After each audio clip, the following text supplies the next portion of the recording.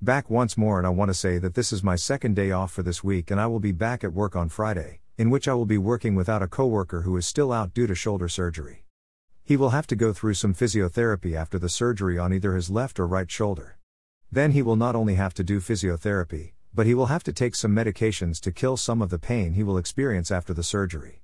I was going to give him some advice on prevention, but I never got the chance to do it.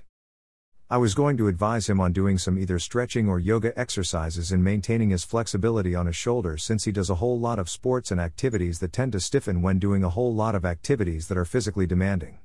But especially when most sports such as baseball and golf require a lot of usage on his shoulders. But I don't think that it would have made any difference, since he will probably think that the idea will be stupid for him and figured that I am no expert, and I don't know what I am talking about.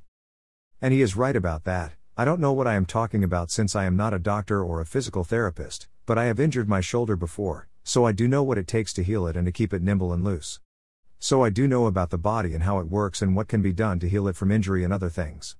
With that said, my coworker will be out for about 3 weeks, since this week is already gone. Hopefully, by that time he will be back, and the fuel prices will go down by the time he comes back, but they don't seem to be doing that.